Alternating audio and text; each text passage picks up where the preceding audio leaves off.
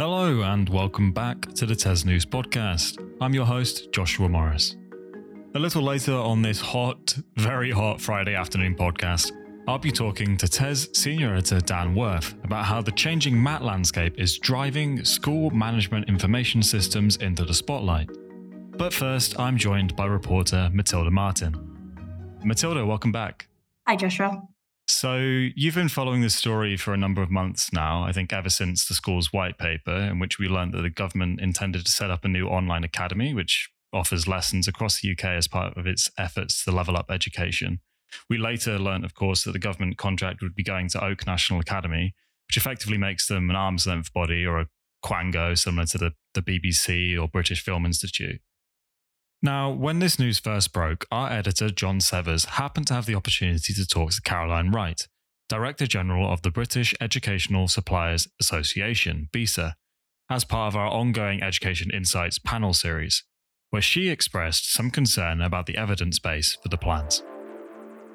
It's not fit for purpose currently. I am very, very worried. I think Becky made the good point about the vast majority of the white paper being very well evidenced, but the section that talks about, which will have the majority of procurements about curriculum resources, is based on a 2018 report of 40 schools before the pandemic. So going back to actually the purpose of why you would have centralised curriculum resources hasn't been evidence-based. There hasn't been any market analysis of how it would impact schools or the commercial providers that provide those resources. And that is incredibly worrying.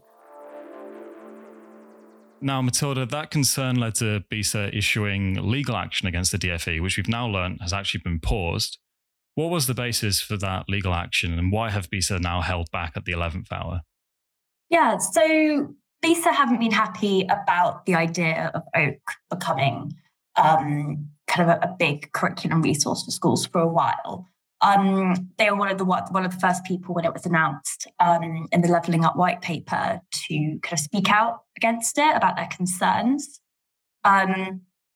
So we found out last month that they were thinking about seeking a judicial review, but we weren't quite sure where that was at. I know that they'd asked for a reply from the DFE by the beginning of this month. We understand that the DFE replied late, but they did get back to BESA. And as a result, BESA has decided to put any plans to move forward to the legal action on hold. So the reason for this is the DFE have come back and basically said that a lot of the things that BESA were taking issue with and were concerned about still haven't been decided yet. So those are things like the substance of the ALB. So, like its funding, who will provide the resources, like the nature of the resources as well. So they feel they can't really move forward with the judicial review if they're not quite sure, what's going to be happening there yet. So they have made it very clear, though, that the kind of move to legal action is just on pause. So we'll have to watch the space and kind of see how those crunch talks go. I understand they haven't started those talks yet, but we'll definitely kind of try and keep on top of it and keep you updated about what's going on.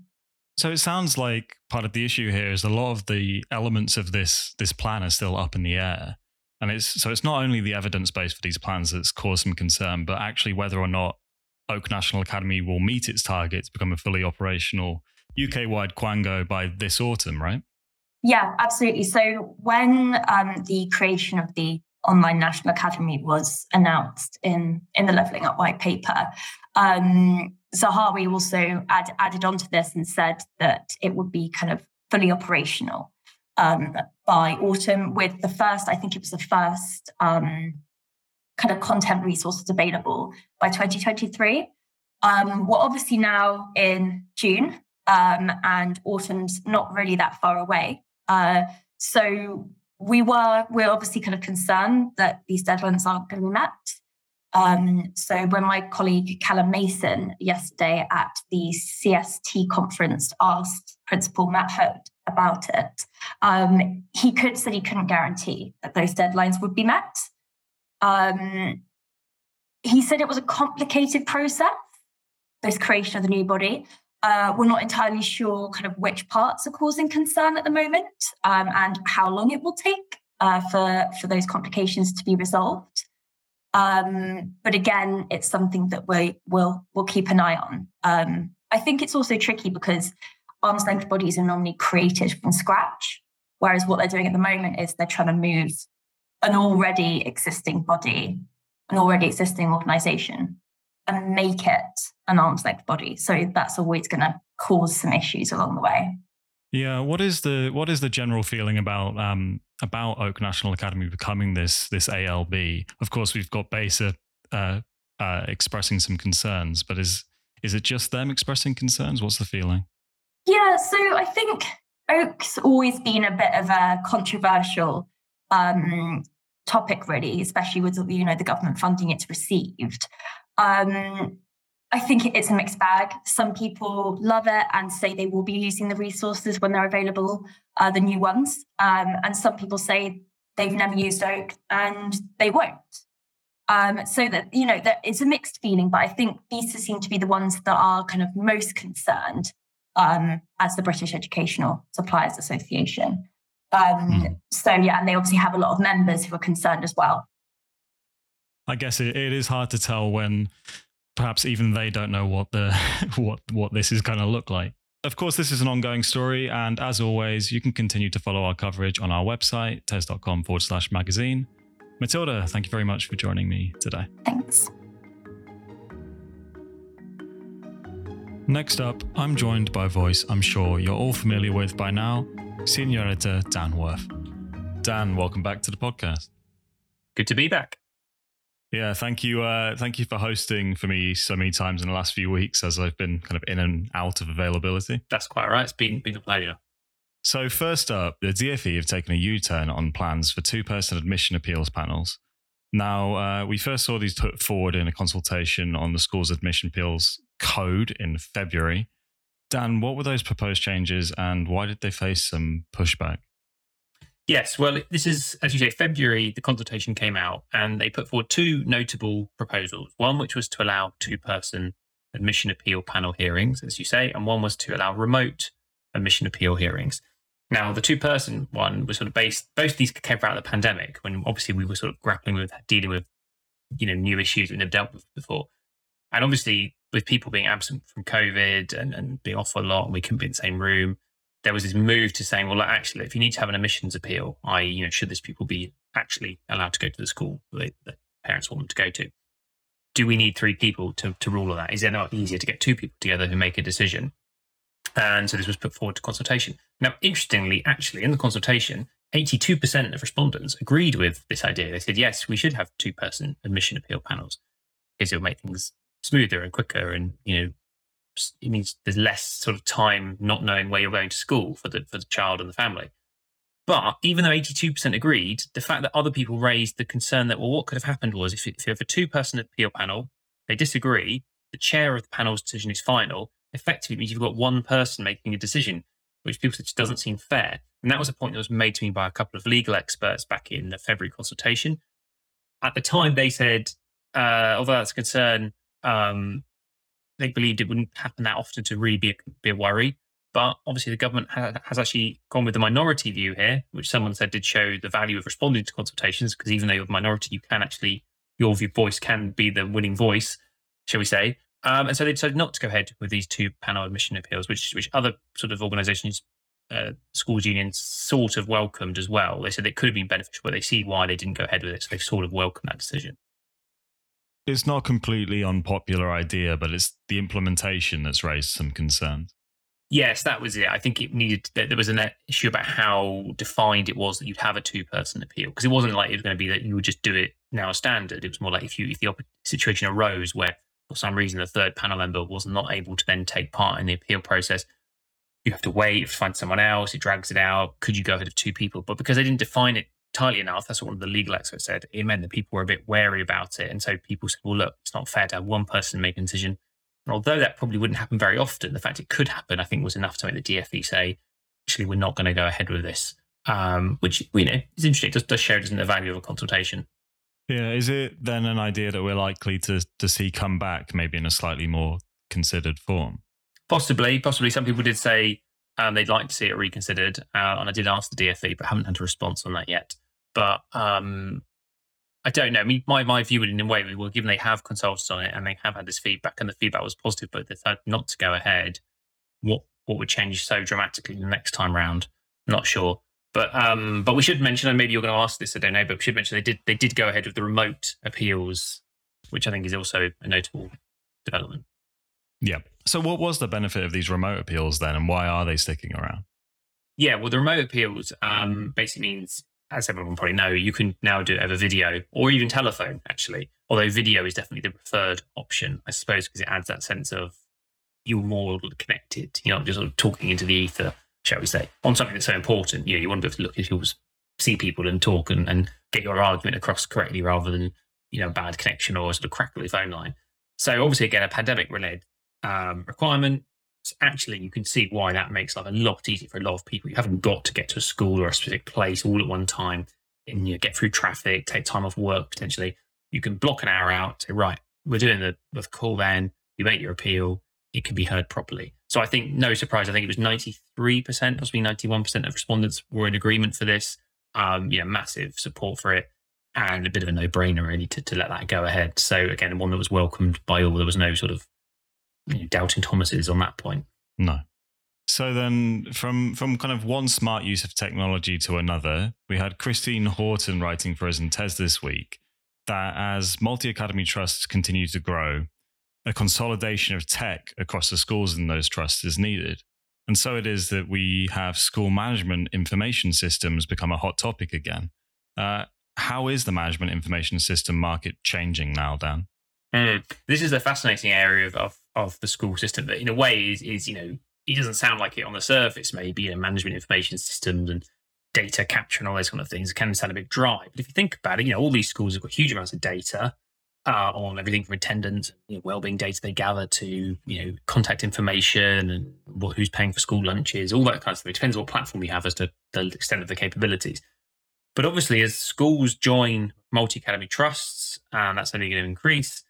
Schools are then coming together into MATs that will also have their own systems, and they want to capture data from the schools and be able to see it and see where spot trends and patterns and analyze it. Is there any point in every school having its own individual platform if the MAT could potentially buy one and then use it across the school estate? How do you feed the data in? There's a lot of change happening there. A lot of moving parts to something that probably for a long time prior to now was quite a staid part of the system. You've also got the wider trend that, of course, cloud computing. I this thing the idea that you don't need to have the hardware on the school anymore. You can just do it in the cloud in the same way that people use Gmail. Just accessing a web service. You can access it in the cloud. So lots of people are moving to cloud platforms as well. And that means that, innovative companies can come into the market as well. Your existing companies can also innovate to bring their products to the cloud. So you've got this kind of new players coming into the market against the existing companies. Final point, you've also got the thing whereby the biggest market player, ESS, tried to move customers onto 3-year contracts from 1-year contracts. Hasn't gone down with many schools and MATs. There's legal challenges about that, and the competition and markets authorities looking into it.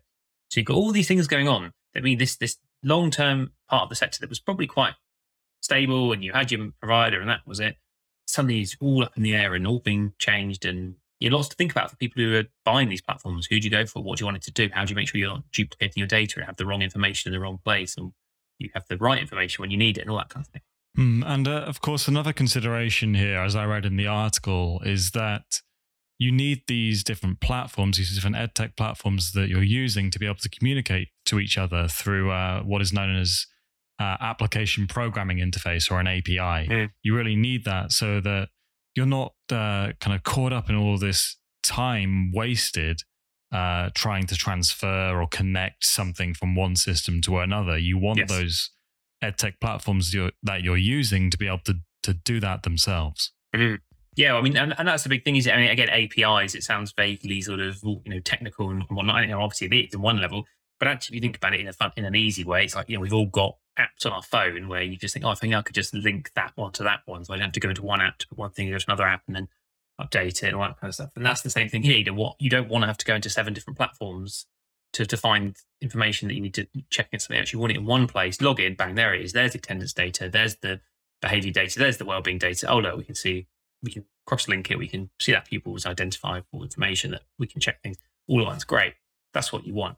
So if you're buying a new platform, you don't want them to say, oh, well, but we don't connect with the other 4 platforms you've already got, so you have to log in and out of each of them. And on some level, that might be a specialist software, because a management information system will have a raft of capabilities, but it won't have everything. So a school will also have other software. If they don't talk together, it's just frustrating. It's just time poor. It's inefficient. When you're working at scale, that's important. And of course, the other fundamental there is that, and this is something that's true of all businesses, is that it risks having multiple versions of the truth, as they say. So one piece of software has been updated yesterday, another one was updated a week ago. You log into the one a week ago and you think, oh, right, well, that's how it is. But you're looking at the wrong data. The data's old. It's not up to date. You want to know right now, today, what's the truth? And if the platforms aren't talking together, or the people aren't updating them correctly, or whatever it might be, that's not a good place to be. So yeah, APIs, things that can connect together, things that can talk to each other, makes life easier if it works. Mm. So then what are some of the kind of causes driving this shift in focus towards school management information systems? Yeah, there's been a few things. I think it's some of the things I mentioned about, the rise of cloud platforms means that, you can be more innovative with who you buy from. There's more, updates can come around quicker. You can possibly get better security than if you're trying to do it yourself in-house. There's the fact that, the MATs are sort of growing, and that means there's more platforms colliding, and then probably looking at, well, why is each school individually spending money on this platform? We could go to one and consolidate and probably get a better deal, and it could be top down, or the school could still have a platform, but they're all using the same one. So we know it will all be the same information. There's the contract situation with ESS SIMs, which is making people look at provider potentially again. Maybe, they've been sort of the lack of flexibility that they're being stuck on a 3-year contract. They might not like that idea. So they go, well, actually, let's go to a provider that doesn't lock us in so much. All these things are happening at once. So we've even had the Children's Commissioner, Dame Rachel de Souza, say management information systems need to be better to enable a real-time snapshot of who's in school and who isn't. So the fact that someone like that is talking about management information systems, can't imagine that would have happened so much in the past. But now, it's on the agenda for even someone like her and her role for quite, important reasons, very important reasons. So all in all, there's this sort of confluence of factors that mean that suddenly this thing's in the headlines. We know, from talking to MAT CEOs and the like, that they're looking at this, they're changing provider, they're making sure it's fit for purpose. We know the companies themselves are kind of driving hard to show off to the market. It's all up, it's all to play for. It's a big sort of shake-up. I think that's what we're seeing here, is a bit of a recalibration of where this market is. Yeah, it sounds then like there's some positives to come from this as well. Maybe it's going to drive some kind of innovation in the sector, like you said. I think so. I think, I was formerly a technology journalist, and so I've seen, in a way, firsthand how fast things can change once momentum gets going in a sector. You think of smartphones, they were BlackBerry and Nokia when I started writing about tech. Within 5 years, it was the iPhone. The iPhone didn't exist, and within 5 years, it completely taken over. Now, obviously, we're not quite the same world as the iPhone here, but we are looking at companies that are coming in and going, we can do this for you, and we can make it work for you, and we can be what you need us to be in a way that maybe 5 years ago it wasn't. And with MAT growing, with more people wanting to spend money on these platforms, you can imagine that the market share percentages of different companies, which for a long time was dominant to one company, might be a lot more spread out. And then you might see a new company rise up from that and become the dominant player because it just is the most innovative or has the best branding, even the best marketing, who knows? But, it will be a bit of everything, won't it? And from that, maybe better products as well. The products that are the best, that do them best for schools, for MATs, will be the ones that become the most popular. Yeah, it's exciting stuff from an area where maybe people didn't find as exciting before. Mm. I feel like we've talked a lot on this topic, but the article that Christine Horton wrote is quite in depth as well. So if you found this interesting, make sure to go check that out. As always, on our website, tes.com/magazine. Dan, thanks for joining me again today. Thank you.